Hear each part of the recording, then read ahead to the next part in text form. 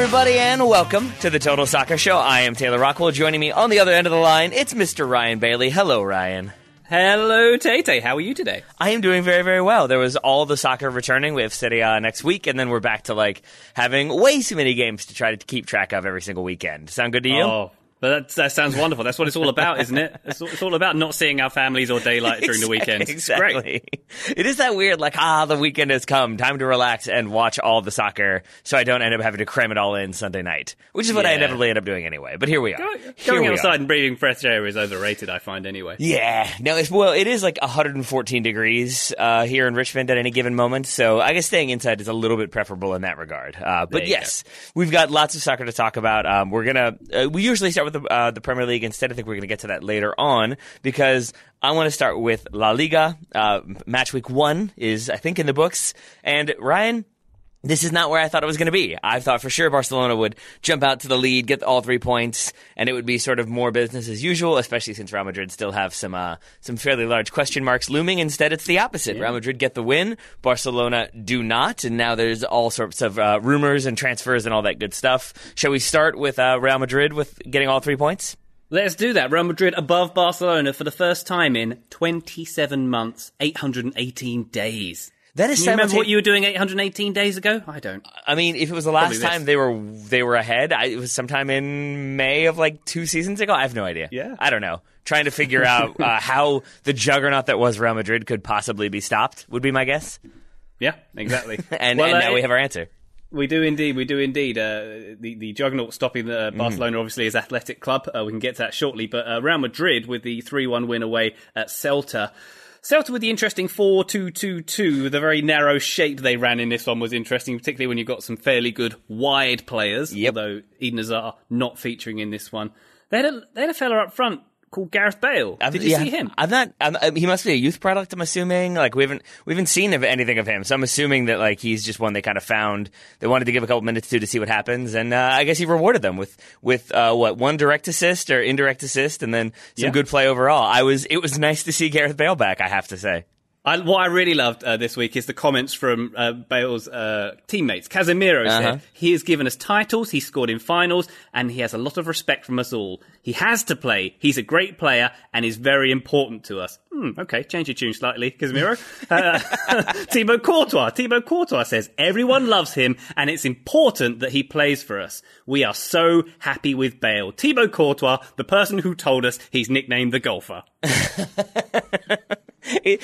Now, do you think that this is a sustained campaign? Have they decided, okay, never mind, we're going to hold on to him so everybody has to make nice and say nice things? Or do you think this really is just actual sentiment about how Gareth Bale, how important he's been in the locker room?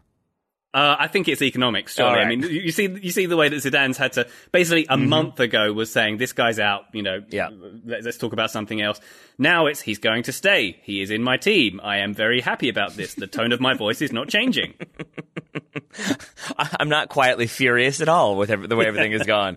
But yeah, Gareth Bale comes in. He contributes to the first goal. I think Marcelo is involved in all 3 goals. So the old guard sort of back. One of the old guard sort of, I guess, frustrates Zinedine Zidane, or maybe the officials frustrate Zidane. Luka Modric shown a red card in the second half in the 56th minute. I was really surprised because I did not watch this game live. I saw the highlights, and then I went back because Fubo TV is great. I went back through and found it the replay and watched the whole thing, and kept going backwards to try to figure out when Luka Modric picks up this red card. And I was like, surely there must be another incident after this incident. And instead, no, it's a clip. Player goes down. Luka Modric kind of stands around hands on hips. We wait, and then the red card comes out. I tend to agree with officials in the decisions they make. This one, I'm not so sure. Ryan, where are you on this one? Well, this one, Taylor, went to VAR. This one was ruled by officials in a room who went through the rulebook and decided that Luka Modric going for a clip on the ankle and falling over as he did so was a red card offence. Now, obviously, there's some rule that I'm not quite aware of that makes that a red card offence. Because obviously, I think they're treating it as like a stomp on the ankle. Because to be fair, he wasn't anywhere near the ball.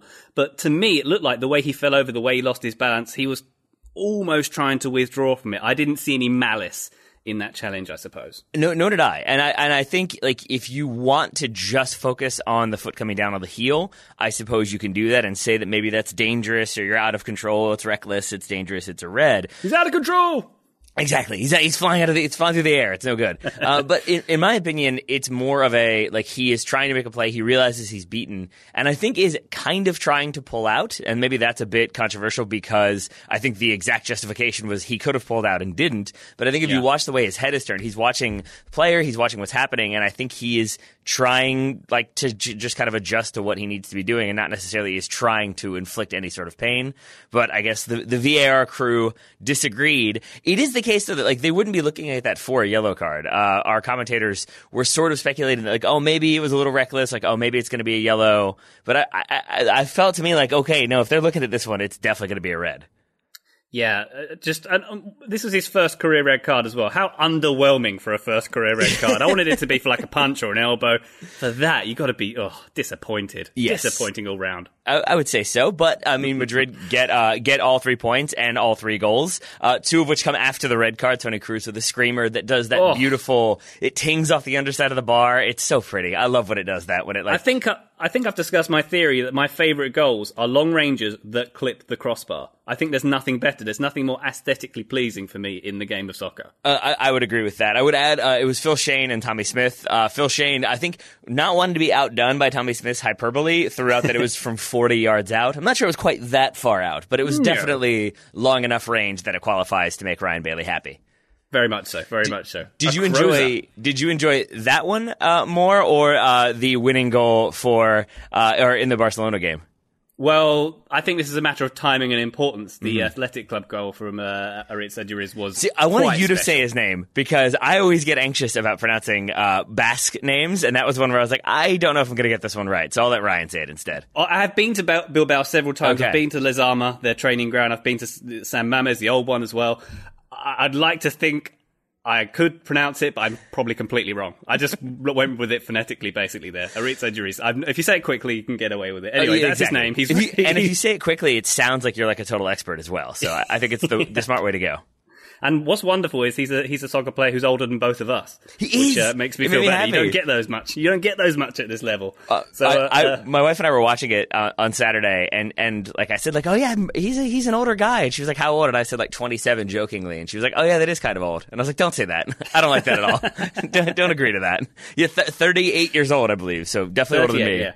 So he came on the field in the 88th minute, 89th minute. He gets that incredible scissor kick goal with a lovely assist coming through from the right channel as well. It was would you call that a throw on set piece? Because basically the throw comes on, it's a 1-2 with the guy who puts in the cross. I can't remember who that was. And it looked like it's something they worked on in a training ground. Am I wrong in thinking that?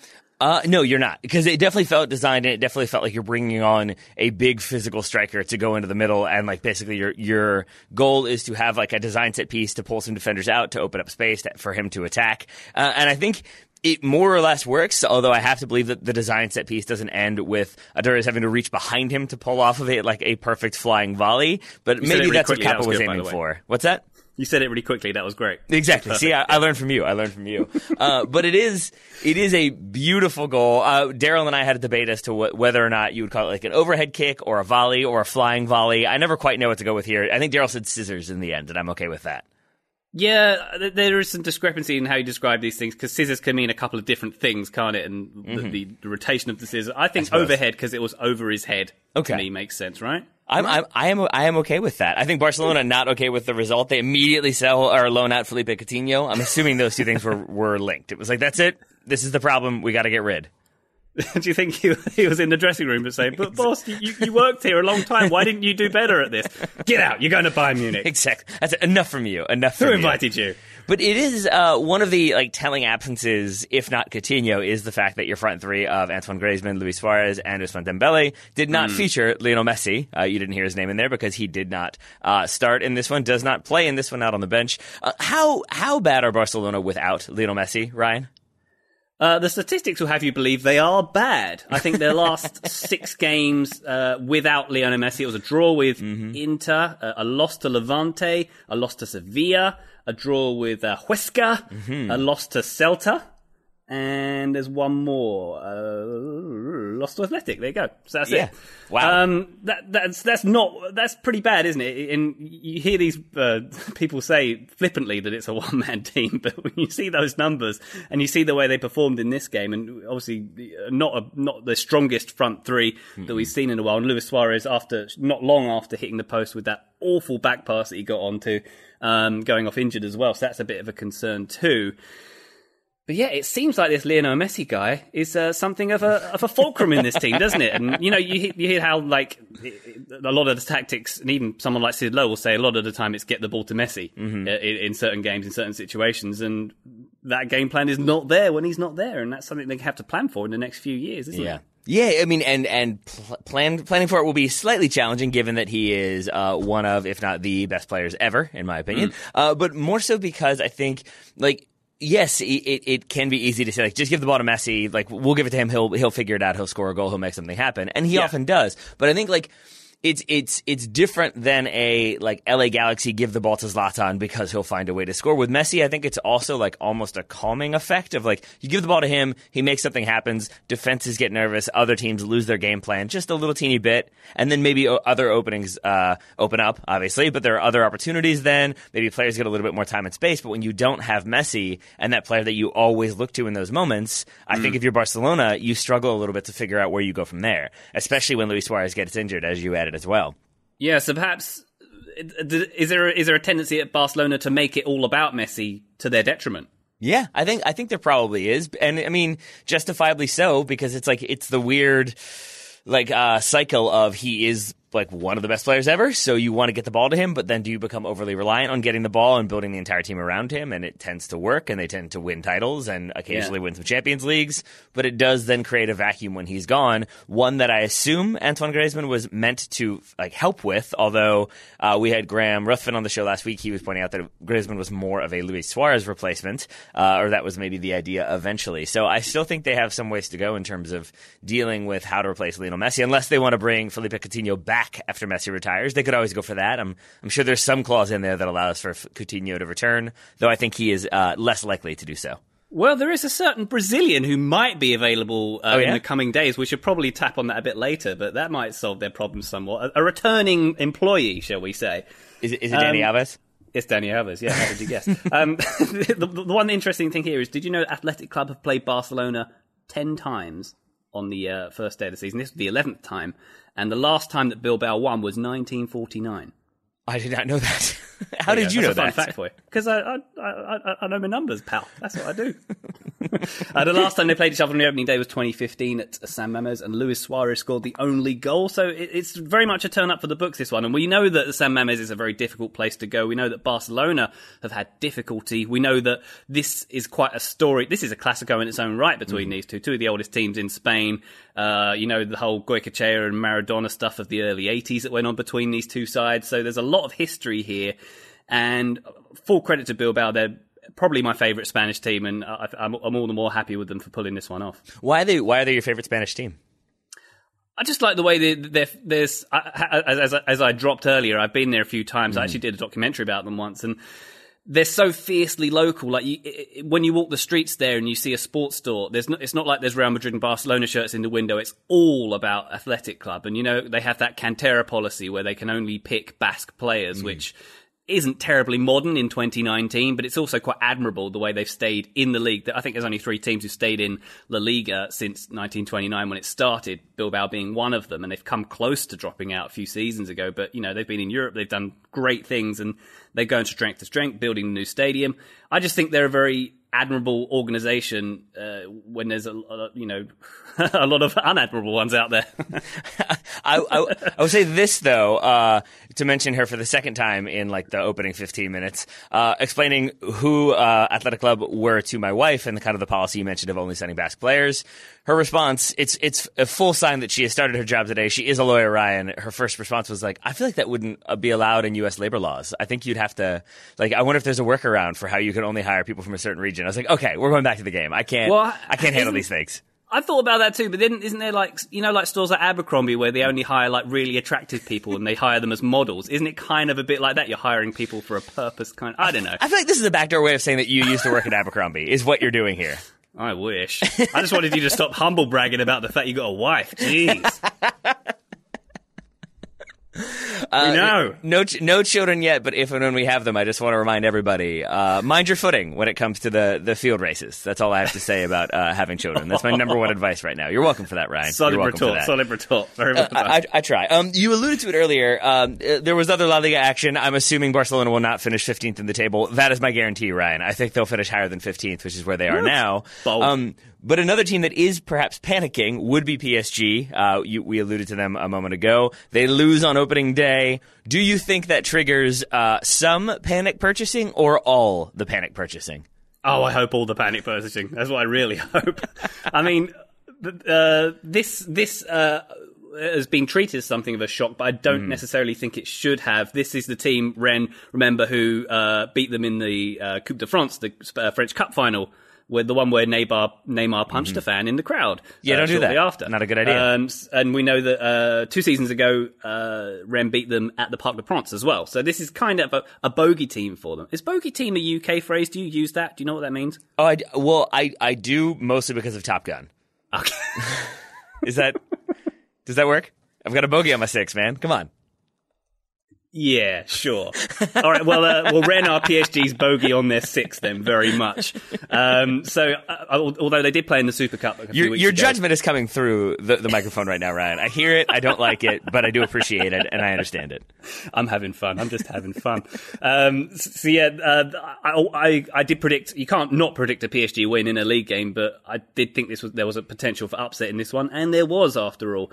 Not much more to say about it. Well done to Rennes. I mean, I'll say this, I am with you in that I was, I guess, as surprised as you can be when it comes to PSG losing, especially on opening day. But with that said, I think, and maybe this is me not being a PSG ultra and following all the inner workings of the club, but it feels like a club that is in a state of flux, that they're still trying to figure things out. Obviously, the Neymar situation we've talked about. There was some links with Coutinho for them as well. There was going to be some swaps, or maybe they were going to move some other people around. And it still just felt like a team that was maybe trying to figure out their best 11 and who was going to be there at the end of the season in this game, and that maybe is partially to blame for why they end up losing. They take the lead. I think it's 1-1 at halftime, 2-1 shortly after halftime, and then PSG do not get the result. I think, if not bottom of the table, they're Oh, wait, no, they've won one game already, right? They won one. All right, so yeah, they're okay then. They're okay. They're not in Barcelona territory, near the relegation zone. I think PSG should be all right. The rumors today were that Neymar still likely to be on the move. The story I saw last night was that PSG had requested Rafael Varane and Vinicius Jr. in exchange for Neymar if he goes to Real Madrid, which does seem like the team most inclined to make a move for Neymar. Does that seem like a bit too much for you, Varane and Vinicius? A very good center back and a very young playmaker that Real Madrid only recently brought in, because that felt like a lot to me for a Neymar who is no longer in that conversation of is he one of the best players in the world? Instead, it's is he one of the top 100 players in the world? Yeah, I think if PSG pulled it off, they should celebrate through the night, because that would be a wonderful bit of business for them, wouldn't it? I mean, yes, absolutely, because you get rid of what has been a problematic player and a player who does not seem like his priority is with PSG. I think his agents have made it clear he does not want to be there this season. That was the other one that came out of this game. PSG looking for, I think, a replacement goalkeeper as well. So it does feel like they will maybe be doing the panic purchasing in the final days of the window, and I would very much expect Neymar to be on the move if there were a club that he could go to. If you were opening it up, Ryan, what club would you like to send Neymar to, for entertainment purposes? AFC Wimbledon. You just want him? I had a feeling that would be the answer, the immediate answer, but I wasn't 100% sure, and now I am. I would like to see him in the Premier League, to be honest, but I'm not sure where. But doesn't is that for the obvious reasons of you want to see him flopping around and rolling around, or do you want to see him getting kicked? I just want to see him in the Premier League, basically. Okay. I want to see how he handles it, and I think it is a bit more physical, as the cliche goes. I mean, could you see him at a Chelsea or something? Obviously not this season, but could you see him at a Chelsea or something like that? That does feel like a suitable location for him to land. I think they have a history of bringing in Brazilian players. Obviously, they've got a few on the books right now, and it does seem like a place that would enjoy having a flair player like Neymar. I think I've just gone I've just soured on him so completely that there was a time when I would defend him aggressively when Daryl would mock him and talk about how frustrating he was and wasteful and all these things. And now I've sort of moved into that category. And I think because I went from like pro Neymar to very much, I don't know if he's as good as I thought he was, it's made me maybe a bit more like negative towards him than I would be otherwise. I wouldn't mind seeing him go to Chelsea and then maybe getting knocked around a little bit and like reaffirming his ability to play under pressure in a way that we have not seen from him in at least the last season or two. Sounds like you've gone full Joey Barton there. He was the one who famously called him a YouTube show pony when he first started showing up, wasn't it? But, I mean, yes, but I also then don't really want to be acquainted with Joey Barton. So I'll take. I'm sure Neymar has scrapped with some people of slightly better repute than Joey Barton. Yes, you're right. I apologise. I would never compare your character to his, of course. But I think Chelsea definitely have a history of overpaying vastly for players who are past it, so he could very much fit into that, couldn't he? I couldn't tell if that was going to be a Christian Pulisic burn, but then at the end, when it became that are past it, that made me feel slightly better. It was Mr. Shiva and such. I mean, Samuel Eto'o would like a word with you, I think, as well. You can toss him into that equation. Bringing Drogba back for like the third time, I think, also maybe qualifies. We will talk Premier League. We will talk Pulisic and Chelsea in a little while. But first, we should talk about today's sponsor, if that's all right with you. We're going to talk about SeatGeek, a ticket company where the customer comes first with over more than 50,000 5-star reviews in the App Store. They're focused on making your experience as easy as possible, and they do that with their ranking system. Ryan, do you want to try to explain the ranking system, an interactive map and all that good stuff? I would love to. So basically, SeatGeek pulls in millions of tickets from all over the intertubes. They rate each deal on a scale of 1 to 10, and it displays them on an interactive map. So it's pretty simple to find out whether your tickets are a good deal or not. So they've got sort of a traffic light system. So a green dot means it's a good deal. Red dot means maybe keep looking. So, for example, I'm actually going to see the Smashing Pumpkins with the Chief Noel Gallagher tomorrow night. Very, very excited about that. I'm looking on SeatGeek right now. You can get lawn tickets for $12. Taylor, you can see Noel Gallagher for $12. Why would you do that? He's in Charlotte tomorrow night. First of all, the idea of Noel Gallagher being in Charlotte is strange to me just on the face of it. But that's quite the show. Is he fronting Smashing Pumpkins now, or is he playing with them? His band, the High Flying Birds, are supporting them. I do know, because I'm an Oasis nerd, that he hasn't been in Charlotte since 1996 when he was on that tour, which Liam left and had a fight and went back and bought a house instead, which is all ancient history. But the point being, SeatGeek is wonderful, and $12 to see Noel Gallagher, to see the Chief, to see the architect of British pop music in the modern era. Can I give you a controversial take right now? Oh, please don't insult Oasis. Oasis? Meh. Is that the silence I get for that statement? They're fine. I said it mostly to annoy you, but also I know that Daryl will listen, and then I'll get an angry text from him as well. So that is pretty impressive to be able to see both of those bands for $12. I was expecting much, much more, but if you want it to be, say, $2 instead of $12. Our listeners can get $10 off their first SeatGeek purchase. Nice. Basically, use promo code TSS for $10 off your first purchase. That's code TSS to get $10 off concert tickets, sports, comedy, whatever you want, including tickets to see Smashing Pumpkins with a mediocre person from Manchester. And also, by the way, their bass player's from Manchester, the Smashing Pumpkins. There's another fact for you. And he's fine. To him he's cool. Yeah. He's cool. Oh, good to know. Glad to know your rankings of Mancunians. By the way, I also mentioned last week's show that I wanted to go and see Casey Musgraves. Her bass player, Adam Kiefer, is a listener. Shout out to you. He got into contact with him. Thanks for getting in contact. Thanks for listening. And you'll go and see Casey Musgraves, as I am now going to do. Wait, does that mean that we don't get the credit for you using SeatGeek to buy tickets to Casey Musgraves? SeatGeek's wonderful. $12, no Gallagher. All right, you can just send us the money. It's fine, Ryan. But yes, that was pretty amazing. It is a small world, and it made me very, very happy. Especially that you got some tickets. You finally get a perk for being on the show for so long. Finally. And finally, the Bundesliga kicked off. We have the Bundesliga underway. I just wanted to make a quick note of Union Berlin, who I think oversold their stadium, did the 15-minute protest against RB Leipzig, and extended the atmosphere boycott, as it was called, which is such a Germanic name for it, isn't it? It really. Once I saw that phrase, I was like, I've got to hear what this is. It's basically being quiet. It's basically what like half the Premier League stadiums do for most Saturdays. But I mean, it's especially a credit when it's their first time in the Bundesliga. They did the thing at the end of the game where like held up cardboard cutouts of fans who had passed away who'd never gotten to see them in the Bundesliga. But then to spend the first 15 minutes in silence to protest your opponent I feel like that's an extra burn, because it shows you how much they want to protest you if you're an RB player. That didn't necessarily bother them as RB smashed Union Berlin, but I did love, my favorite part of all of this was that Union Berlin's match program for the game used the emblem of, I'm going to do my best here, BSG Turbine Markranstadt, which is the old name of the club, which RB Leipzig basically bought and changed the name of to make them an RB club. So I really enjoy. They were trolling on so many different levels, weren't they? They really were. They did the atmosphere boycott. They also had a banner up behind one of the goals that said, "Nach 10 Jahren werde ein Ostverein in diese Liga," which basically means after 10 years, finally there's a Eastern German club in this league again. So they're referring to 10 years ago, Energie Cottbus were relegated, and they're conveniently leaving out the fact that there has been an East German club in the league for a few years called RB Leipzig. So that was once again some wonderful trolling from them. I don't really appreciate how good you are at pronouncing things. I just want to throw that out there right now, because I struggled to get through what RB Leipzig's old name was, and then you flawlessly pronounced whatever the banner was. Well done to you, sir. Well done to you. To be fair, I speak German. I do not speak Basque at all, so I'll put that one out there. Also, this stadium is the Stadion an der Alten Forsterei, which is another fancy German. Now you're just showing off.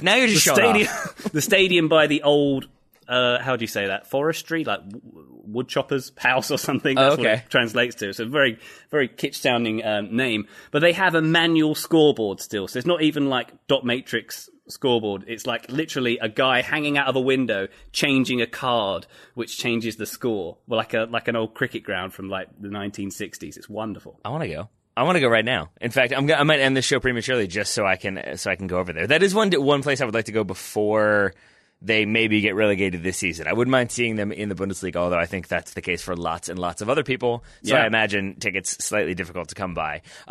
Tickets may be easier to get for, say, Bayern Munich, who right now are in a little bit of a crisis of their own. They draw on the opening day 2-2 with Hertha Berlin. Ryan, same question for Bayern as for PSG. They've kind of already answered it, but my question for you is, you think we see them go out, splash some cash, and try to strengthen before the window closes? But I guess that's kind of already been answered because they've already brought in 2 players since this draw. Yeah, and panic like that doesn't feel very Germanic, very Bavarian either, does it? So especially with Bayern, especially with who tend to. Lucas Hernandez comes in from Atleti, and they brought in, who am I forgetting on the free? France right back. Benjamin Pavard. There we go. Got there eventually. But both of those were very much planned out. They were in advance. You get that deal done early. There were rumors, I think, over the weekend that Timo Werner is basically going to do the same thing. He's going to let his contract run out at RB Leipzig and then sign for Bayern Munich on a free. That tends to be the way they go. It's like long-term planning with probably a little bit of cheating thrown in. And then this weekend, instead, they sign 20-year-old Michael Cuisance from Borussia Mönchengladbach, and then Coutinho on loan. That's the one that feels sort of like it makes sense, and you could see Coutinho playing a variety of positions, but it definitely feels a bit more like, we don't have nearly as much depth as we thought. Dortmund looked very good this weekend, so we're going to go out and sign, not that Coutinho's old, but certainly older than it seems like Bayern like to kind of go out and recruit and spend money on. So I do feel like that was a little bit of a panic move from Bayern Munich, even if it does make sense. It can be both panicky and logical, I think, at the same time. Ryan, which one of those do you err on the side of, or would you put it right in the middle as I have? Probably. I wouldn't say it was terribly panicky. I think it's been planned out, and it's a loan deal, isn't it? So I wouldn't say it was a complete panic there, but it's something that I feel like they need. Like, we had Kingsley Coman on the left side of the attack for this game, and kind of kept. He felt like he lost the ball a lot there, and someone like Coutinho might add something on that flank. And Tolisso behind Coman, sort of a bit out of position, I thought. So I think it would definitely be a good addition. Yeah, I think Coutinho, it does make sense. He's got the £110 million or so, I think, option to purchase at the end of the season. But yeah, getting him in and I think getting him off of Barcelona's books makes Barcelona happy. I think Bayern are covering all of his salary, so that I think frees up a lot of money for Barcelona. For Bayern, it does then, I guess, say to fans, we're bringing in a world-class or potentially world-class player, and then maybe they add one more. Again, more rumors linking them with Kai Havertz, the young German from Bayer Leverkusen. Yeah. I think that would be disastrous for Leverkusen, given that they've already lost Julian Brandt this offseason. So I'm assuming either the deal doesn't end up happening or Bayern pay a lot of money to get Havertz from Leverkusen. But I guess they're more than capable of doing that, and they may well need to, given how strong Dortmund started the season with a 5-1 win over Augsburg. Which of those was more surprising to you, Bayern struggling or Dortmund winning as emphatically as they did? I think I would say that I don't think that Bayern drawing is as surprising as it should be, because Hertha, once again, are a bogey on their 6. We got bogey on the 6, yeah. They've taken points from Bayern in 5 of their last 6 games. And they beat them last season as well. So this is a kind of bogey team for them. You would expect Bayern to win that game, and you'd expect that Bayern would be disappointed to be dropping 2 points basically in the title race with Borussia Dortmund, because I think it's going to be very tight this season. So they'll be disappointed with that. But also, I think if you looked at the form books, you wouldn't be terribly surprised that this went down like that. Even though I think this is they're unbeaten in 25 home games against Hertha as well. So to answer your question, not surprised by either, but also quite surprised by some of it.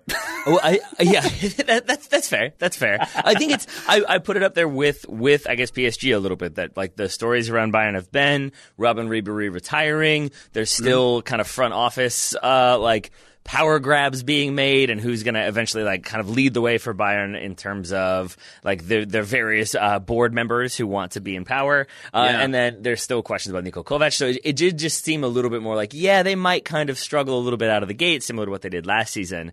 And that's where I think for Dortmund, this very, very strong win over Augsburg is so important, because I think if they're going to challenge for the title / be the leading candidate to win Dortmund, they're going to have to get those points early, because I think Bayern will eventually be Bayern and close the gap and kind of find their way into being the juggernaut that they can be. Yeah. But if Dortmund kind of maybe get a few more points in the first half of the season and then don't cough it up so tremendously in the second half, maybe we do end up seeing Dortmund on top at the end. And so I think pressure being put on Bayern early and often throughout this season is going to be very key to that. So well done to Dortmund, and well done to Union Berlin, even though they lost 4-0. Any other Bundesliga action you'd like to mention, Ryan? I'll just ask you one question. Do you think that Robert Lewandowski is Bayern's Messi in that they rely on him too much? In a different way, but yeah, probably. I think that's also because, I can't remember if I was talking with you or Matt Herman about this. Probably Matt Herman, who's the Bundesliga expert. No disrespect to you, Ryan. But I asked him, who are the kind of, the main leadership figures for Bayern now that some of the more veteran people have gone?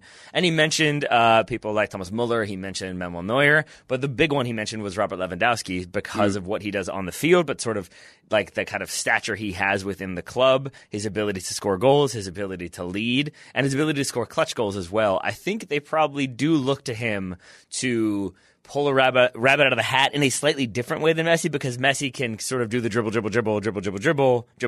shoot, score. Whereas Lewandowski, I don't think of as that creative of a player, but I think of as much more of a ruthless player. And I think when you have somebody like that, you can sort of rely on them to find a way to score a goal at any given point, and then you're at least getting one goal in that game because Lewandowski's on the field. Yeah, for sure. I suppose that was my point, that you rely on him to get that goal, and I think that finishing was kind of a problem in this game, and when you take him out of the equation, it becomes an even bigger problem.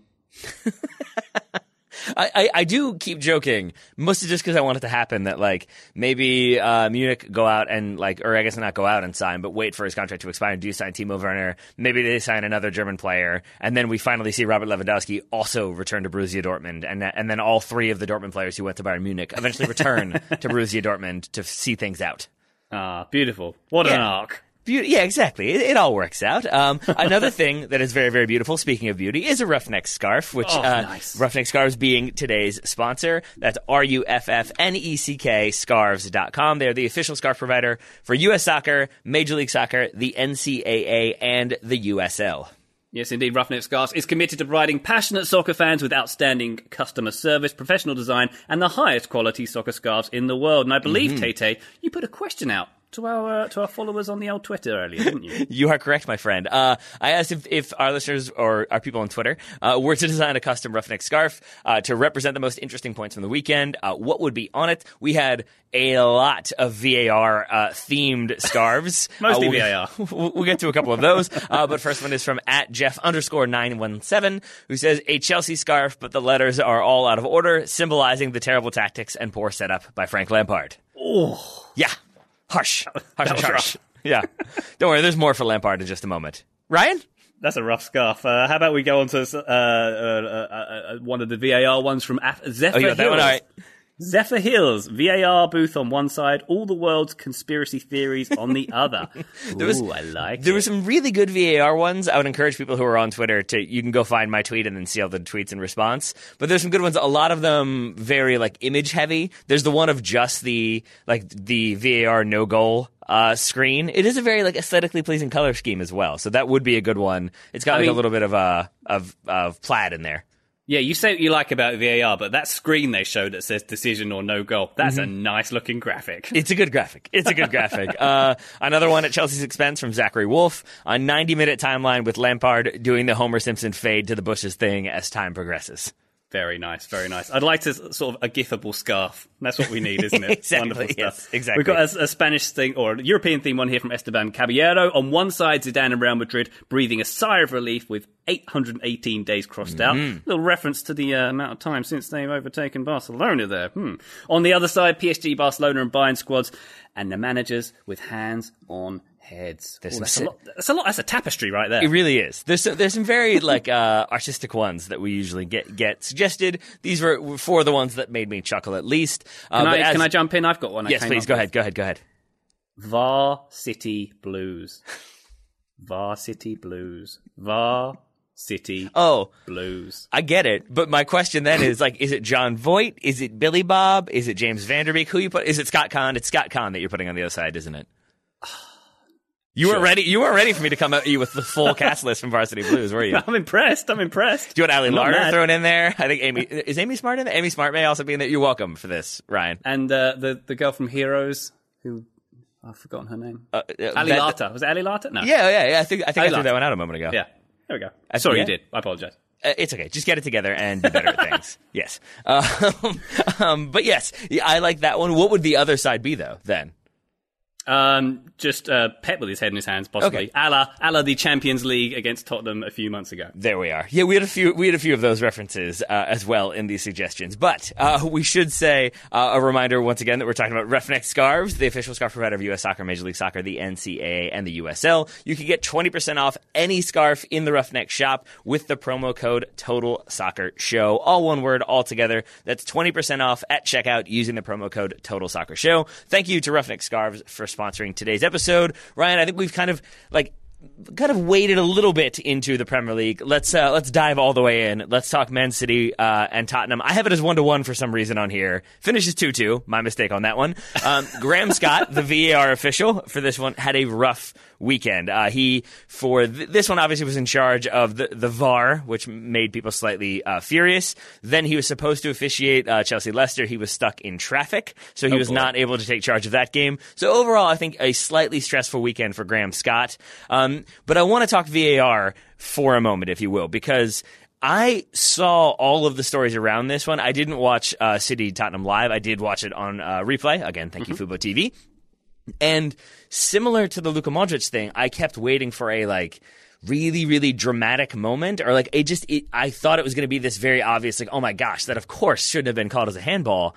And maybe I'm crazy, but I think that was a handball. I don't think that should have been a goal. I get maybe why it seems like it's hard to see, and maybe that's the argument against it. But for me, it's off the hand. It's into the path of a player who scores. To me, that's a handball. Ryan, I'm guessing you're going to disagree. Yeah, I think I am. I mean, okay. I suppose it's a difference between ball to hand and hand to ball. And, previously, before this season, it was the referee's job to interpret what was accidental, what was deliberate, or if the arm was in an unnatural position, as the phrase goes. And to me, that ball darting in there is not an unnatural position that it comes off Aymeric Laporte's arm.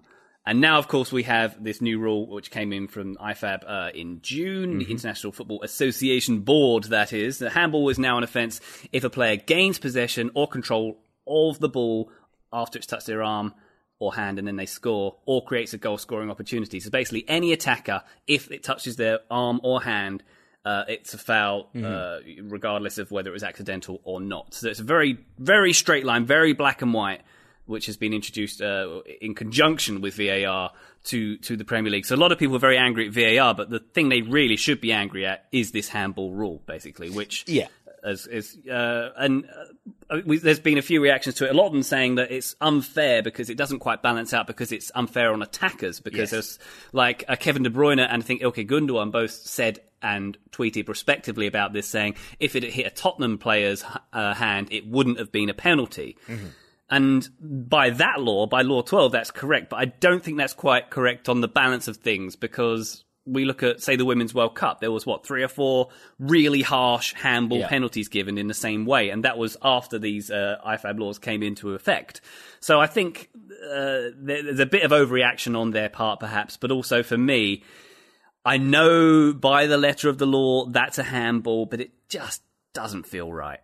Yeah, I mean, I think your point, because it is one that, like, you couldn't really see in the moment. I think a lot of commentators pointed out, no one protests this. No one on Tottenham is calling for a handball. You don't see Laporte do the, I'm pulling my hand behind my back because I know I handled it. But it is the case that, for me, it's a cross coming in that he tries to head and basically doesn't get to, misses, and it hits off of his arm. So to me, essentially, the ball doesn't get to Gabriel Jesus if it doesn't go off his arm and redirect into Jesus' path. It's different to me than the Willy Bally one with Wolves, I think, in the opening week, just because that one is sort of, he has no idea where he is or even where the ball is, and it happens to hit his hand. That's the difference there for me, I think, is that it puts it in the path of Jesus. But I think you're also right, that it is this, it's the conundrum of, if it hits the defender, then it's not a penalty, because it almost feels like with some of these rule changes combined with VAR, it basically makes the things that are hard harder, because it's like offside now is, if you're 1 inch offside, we know that, and you're offside, so it's not really tie goes to the runner as it kind of was in the past.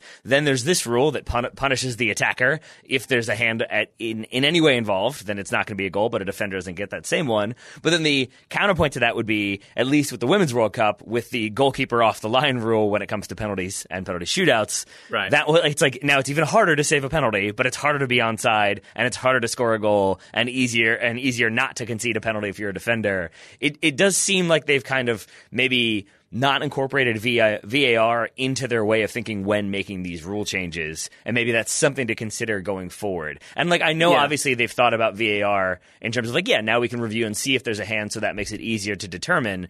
But to me, it doesn't necessarily then show you how specific they can be when you have to imagine that when they made that rule, they were like, yeah, but that's not going to happen. We'll know. It'll be common sense. We won't care about it then. And it's like, no, that's not how it works. It's all or nothing. And the all right now is a problem.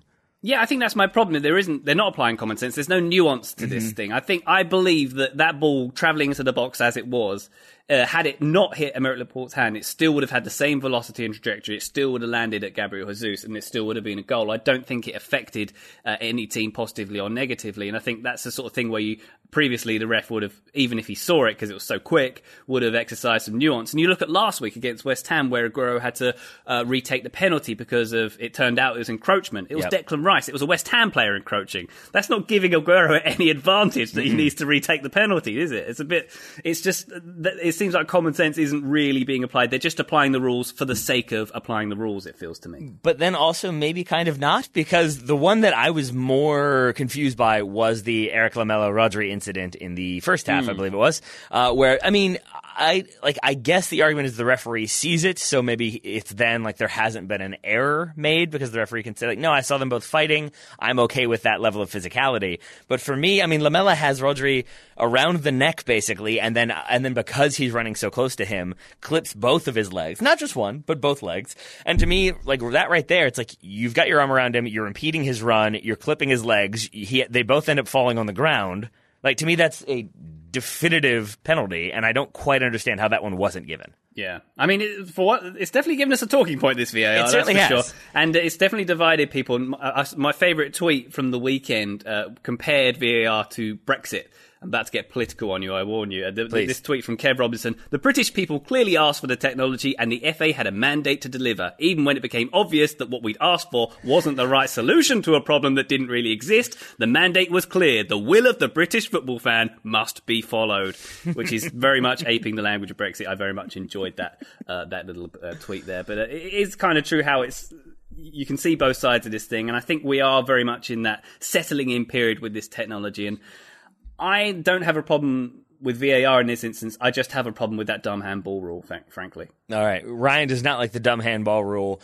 Did you like the result, given that it was Tottenham, who can be a problematic team? We would expect to be in the top 4 this season. Yeah. You do have at least a somewhat connection to Man City, if not a fan, then the written connection. What did you make of this result from a Man City perspective? I think Man City should definitely feel they could have deserved to win. I think Tottenham were quite bad for quite a lot of spells of this game, and City were spectacular for most of it, I thought, to be honest. You won't get a disagreement from me. It did feel like if they had been a bit more clinical, and I think even with preseason, like, you have lots of time to get your reps in, but I think this is a game that if this is played a month from now and Tottenham played the same game and City played the same game but were a little bit sharper, I do think City get the result, because there were some very good shooting opportunities for City from start to finish that weren't taken, that were put wide, or maybe like there's the Kevin De Bruyne one where maybe if he squares it to Sergio Aguero, it's a tap in, but at that point he's already provided 2 assists, so why not give it a go and have a shot that he ends up blasting wide. I think Bernardo Silva puts one wide that he probably should have put on frame. Gundogan the same. So it did feel like if City were just a little bit more clinical, then that does end up being all 3 points. But I also do think that it's another example of why I find Mauricio Pochettino to be, I would rank him in my top 5, at least club managers in the world right now. And it's for games like this where sort of you can see his team not being sharp enough, not tracking their runs, not really doing the defensive job they need to do to be able to handle a team like City. He adjusts his defensive game plan. He gets more numbers in the middle. He frustrates City a bit more. And then even like the introduction of Lucas Moura, it's an obvious one, but he subs on and literally scores, I believe, with his first touch off of the corner, gets the goal. And it's even in I would say that's a little bit of a design set piece in my opinion, because as the ball comes in, it's 3v2 in favor of Tottenham. And Lucas Moura, to his credit, I think realizes no one is marking me. So I'm just going to kind of like stay here, be as quiet as possible, and nobody look at me. And then when that ball comes in, he is completely unmarked and wide open. And I think those little adjustments from Pochettino are so clever and so difficult to pull off in the moment, especially against a team like City, coached by Pep, with the talent they have. So even though I think Guardiola is probably number 1 for me, Pochettino not far off in that ranking. Yeah, definitely. And I think full credit for Tottenham to getting a draw out of this one, because the 2 goals they got, they very much found the very small windows that City will give you. And that Moura, the goal from the corner was interesting, wasn't it? Because we saw Pep remonstrating with Sergio Aguero afterwards, and we were told by the commentary people and people thereafter that he was unhappy with Aguero's position on that corner when Moura scored. And when you look at it, when you replay it, he's sort of dallying around the penalty spot, and to me it looks like he starts to jog back because he's ready to break. He sees a defensive header coming out, he's going to break and pounce on that thing. So to me it seems like that's not bad positioning for a player who, he's 5'8". Are we expecting him to mark Moura and win that header? I don't think so. That's where, like, if you ask me who I would rather play for, I think it's probably Pochettino, because Guardiola, I think, has that element of, like, social niceties do not exist, and the idea that you're bringing off a player, you're already bringing them off, before full time, no player likes that, but then you're sort of, whether or not you mean to, by bringing them off and then kind of, like, chastising them for not marking the way you thought they should have, if you're a competitive player and an emotional player coming off the field, you're going to be like, oh, so it's my fault? And I think Guardiola just does not have any of that sort of like, okay, well, considering the situation, now is maybe not the time, but later on, it's just like, no, you did something wrong, and now you're going to hear about it, and I don't really care what the optics are on this one, even as we kind of fight, and then I clearly yell at you in Spanish, and then you walk away, and we have to be separated. But then later on, we're hugging when the goal doesn't count. He's very Jekyll and Hyde, isn't he? He's very Jekyll and Hyde. You can see him doing the hugging. You can see him sitting down with, you hear stories of him sitting down in the dressing room and having long conversations, being very pleasant to players, and then you see him absolutely bawling at certain players on the field in front of everybody, obviously to make a point. So it's interesting that he does that kind of thing. And also I wanted to talk about the first goal as well. The way that Lamela got through is basically City were kind of organised in 2 banks of 4 at that point, and sort of all Lamela does is just literally wander between them. It's like Rodri. I think it's between Rodri and Gundogan. I think it was. Yeah, it was Gundogan and Rodri. That's right. And neither of them sort of track him at all. I'll take that. I'll take that little path you've carved for me very much. Thank you. I'll take that.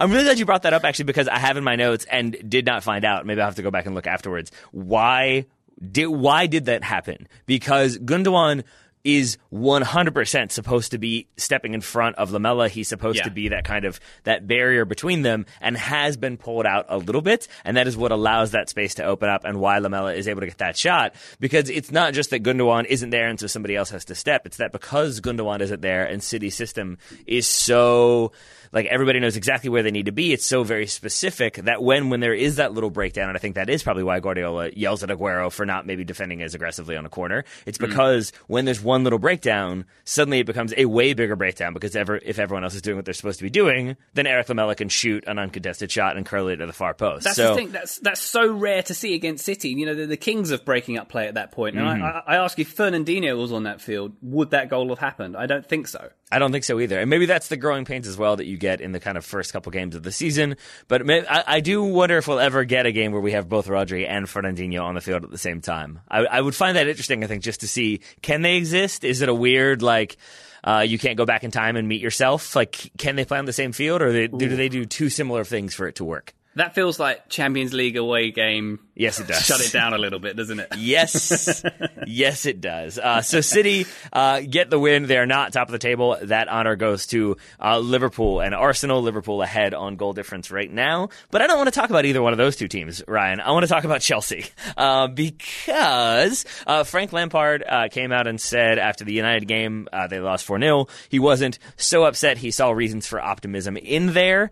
And then after this game against Leicester, the 1-1 draw at home, he came out and said, I was actually more optimistic after the United game than I was after this one. And I think I agree a little bit, because I think we saw a lot of Chelsea's shortcomings on display. And to be totally honest, I don't want to be too biased here, I think we saw some of Christian Pulisic's shortcomings on display, losing possession something along the lines of like 18 times in the first half or the first 60 minutes or something like that. Not necessarily what you want to see from your theoretical, although not quite directly, Eden Hazard replacement. Yeah, and I'd agree with Lampard's assessment there on this too, because by the end of it, I was thinking, how on earth aren't Leicester winning this? Yep. It was another case of not holding it together in the second half, wasn't it, essentially? And you saw how evenly these teams were matched, and it was, if you look at the stats, it was actually 50-50 exactly in possession, 9 goals attempts each. So it's very much even on the headline stats there. And full credit to Leicester, and we know how well Brendan Rodgers is shaping this team. But to me, this really called the top 6 into question, the top 6 placing into question, because I don't know how you feel about this, but I feel like Leicester, Wolves and Everton will have watched this game and thought, wow, Chelsea's place in that hegemony is there for the taking right now. I mean, I said this last week, and I felt kind of uncomfortable. I still feel kind of uncomfortable saying it, but look at these two teams for a moment on paper. And I would make the argument that Leicester's squad is better right now than Chelsea's. Yes, Chelsea have some more expensive pieces in there with Christian Pulisic and Kepa, the goalkeeper, Jorginho coming into that as well, and N'Golo Kante. But there's still that kind of core squad aside, and then some of the flash players that they've brought in. You've got Kurt Zouma, and Andreas Christensen. I don't know if I would rather have that or Johnny Evans and Soyuncu as your two center backs. There are moments in there. James Maddison, I think, could be a very, very good player for Chelsea. I think Jamie Vardy could be one too. So there's a few players in that Leicester squad. I've enjoyed Yuri Tielemans, and it feels like with that in mind, could Leicester challenge? Could they finish ahead of Chelsea? Could Wolves? Could Everton? I mean, it does seem like it's much more open than maybe I thought it was going to be, for sure. Yeah, I think definitely one of those teams has got a great shout of overtaking this Chelsea team. I think this has to be, I don't know if we're counting our chickens on this one, but it has to be considered a rebuilding season. I mean, look at that Chelsea team. Yeah. Who's world-class in that team? Who's world-class? Kante, maybe? Yeah. Kante would probably be my only one. Yeah. I mean, and then look at who's in the autumn years of their usefulness in this team. You've got Giroud, probably Pedro, probably Azpilicueta. Mm-hmm. There's quite a lot of pieces in this team that it feels a bit transitional, doesn't it? And I mean, Willian did not play. No, came on as a late. So he came on for Pulisic, yeah. But Willian I would throw into that category as well. Even Kovacic is a player that I think they signed because he was the only player they could actually sign because of like the contract details and the loan to buy that allowed him to be registered before the transfer ban comes into effect. But I think they did that because they needed some legs in there. Ross Barkley I put in that category too. So yeah, I think your point is well taken that it's more players that they're going to sort of try to transition out in the next few years and then players that they're hoping can become star players. And I think with all that said, I think what this season is going to be almost similar to Bayern Munich is that I think this Chelsea team is going to be a second half of the season sort of squad if they aren't a second half team right now, because I watched on Wyscout I watched every single individual moment from Christian Pulisic because I'm insane, and you could see a lot of it was like the two tagged videos I kept seeing were like aggressiveness and defensive positioning, and then loss of possession. That was kind of a bummer. But the thing I noticed with Pulisic is in the first 20 minutes he is doing a really good job of cutting off outlet passes so that they're either very clearly not on, or he sort of is doing the thing where it seems like it's on, but he's trying to bait you into making that pass. His other teammates, Pedro doing the same, Giroud doing the same, midfield stepping up, Mason Mount obviously stepping in. That's where the goal comes from. But as the game goes on, that positioning just gets a little slacker and a little slacker and a little slacker to the point where you'll see Christian Pulisic, and I'm not just saying it was just him, but I think he's kind of representative of the team as a whole. You would see him be 5 yards further back than where he was in the first 15 minutes or so in the, say, 50th minute.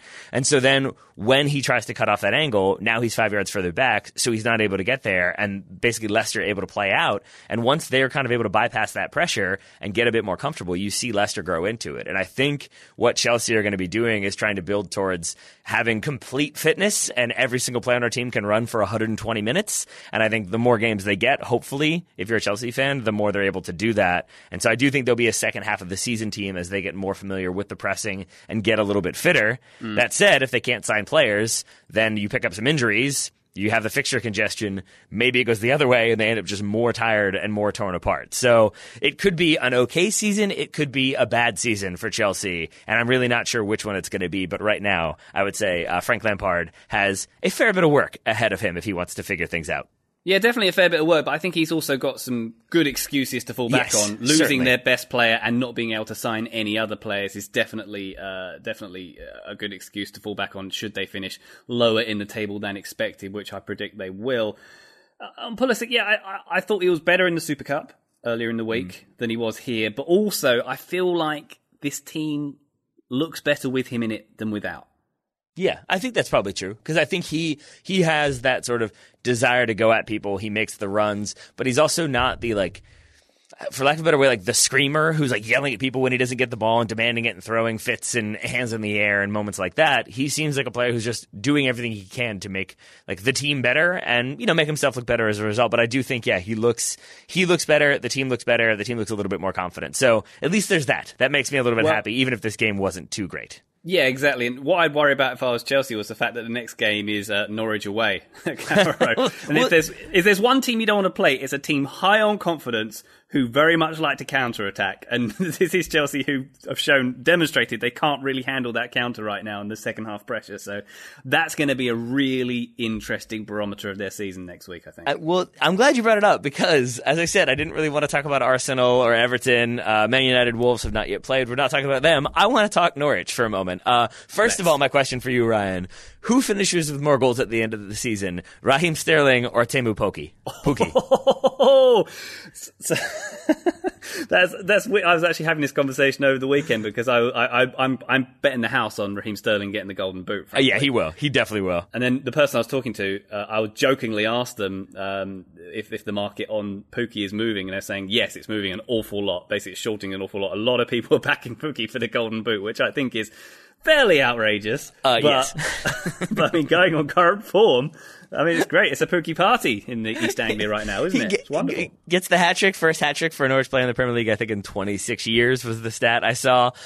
Yes, I enjoyed it very, very much. I'm going to say Newcastle fans did not. And I guess, like, to your point earlier about, like, Frank Lampard and how there's a lot of extenuating factors when it comes to this Chelsea team this season, where are you on Newcastle? Because like I feel like there's such a sympathetic fan base. I have sympathy for the fans. I think I have sympathy for the players. Maybe for Steve Bruce, even though he knew what he was getting into. Is it just that their owner is so horrifically bad that like you can love everything else about them or appreciate everything else about them, but their owner being so bad is enough for it to be like, yeah, they're probably going down? Yeah, I mean, you'd have to put them among the candidates right now, wouldn't you? They just look so uninspired under Steve Bruce. They're so long. Is there a more long-suffering fan base in the Premier League than Newcastle over the years? It seems like they just get this kind of thing all the time, don't they? I mean, because at least Arsenal have some cups in there, and Liverpool obviously the same. So yeah, I think it's probably Newcastle for sure. Yeah, and it's just like this team just felt like they were going through the motions in this game. They were pretty poor off the ball. You look at Joe Linton; he's got the hallmarkings of flop. I hate to say it this early stage, written on him at the moment. Almiron, was he on the field? Couldn't tell you. Yeah, he was, but you couldn't really tell. And it's just like they've replaced Benitez with a much poorer substitute and expecting better results. And I don't think you can do that. No offense to Steve Bruce, but I think he is a poorer manager than Benitez. Yeah, that's not offensive. That's just a factual statement. Yeah, Rafa Benitez is a world-class manager who can get very, very good results out of players who maybe aren't at that level, but because they can play within the system and his system works so effectively that he gets results. Steve Bruce, less so, and thus the results are less so.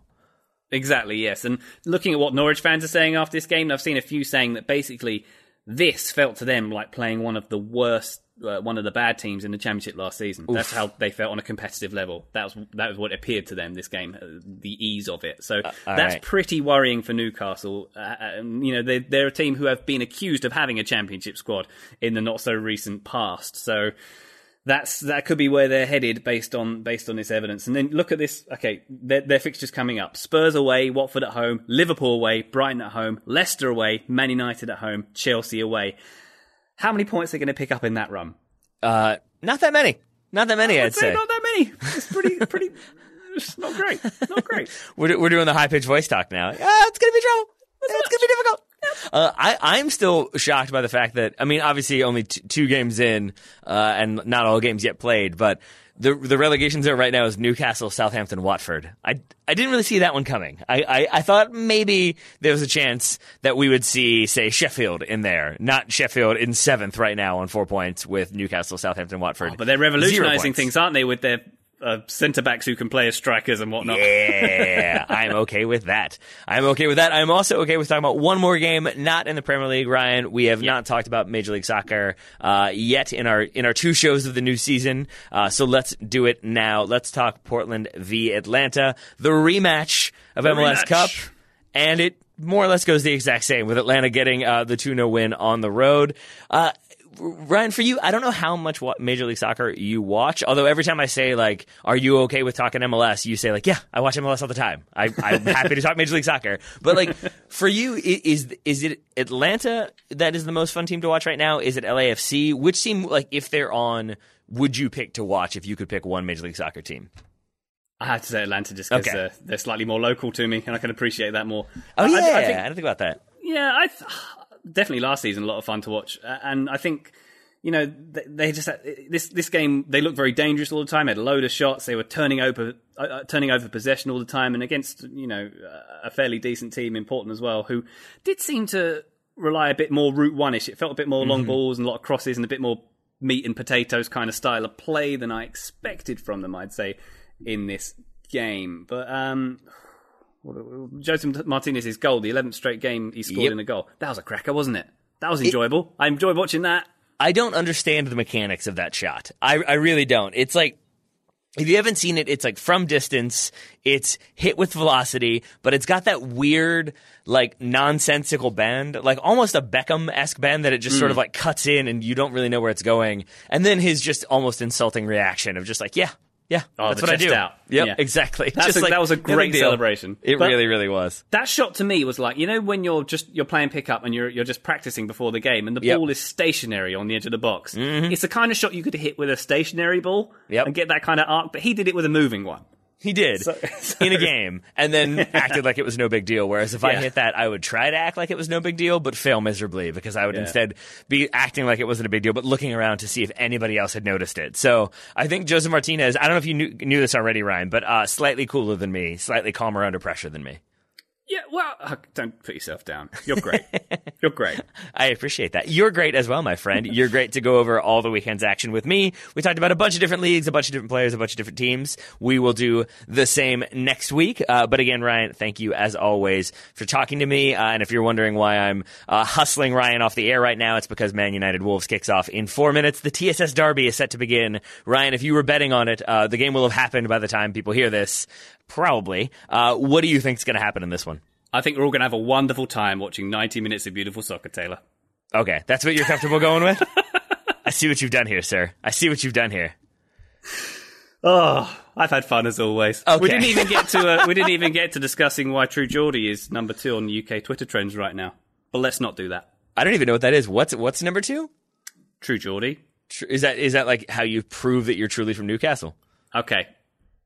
Look it up. Okay, I want to know now. True Geordie? Yeah. All right.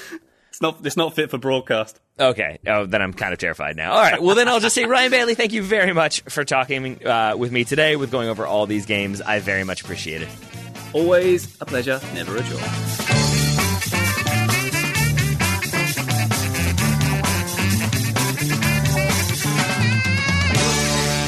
You got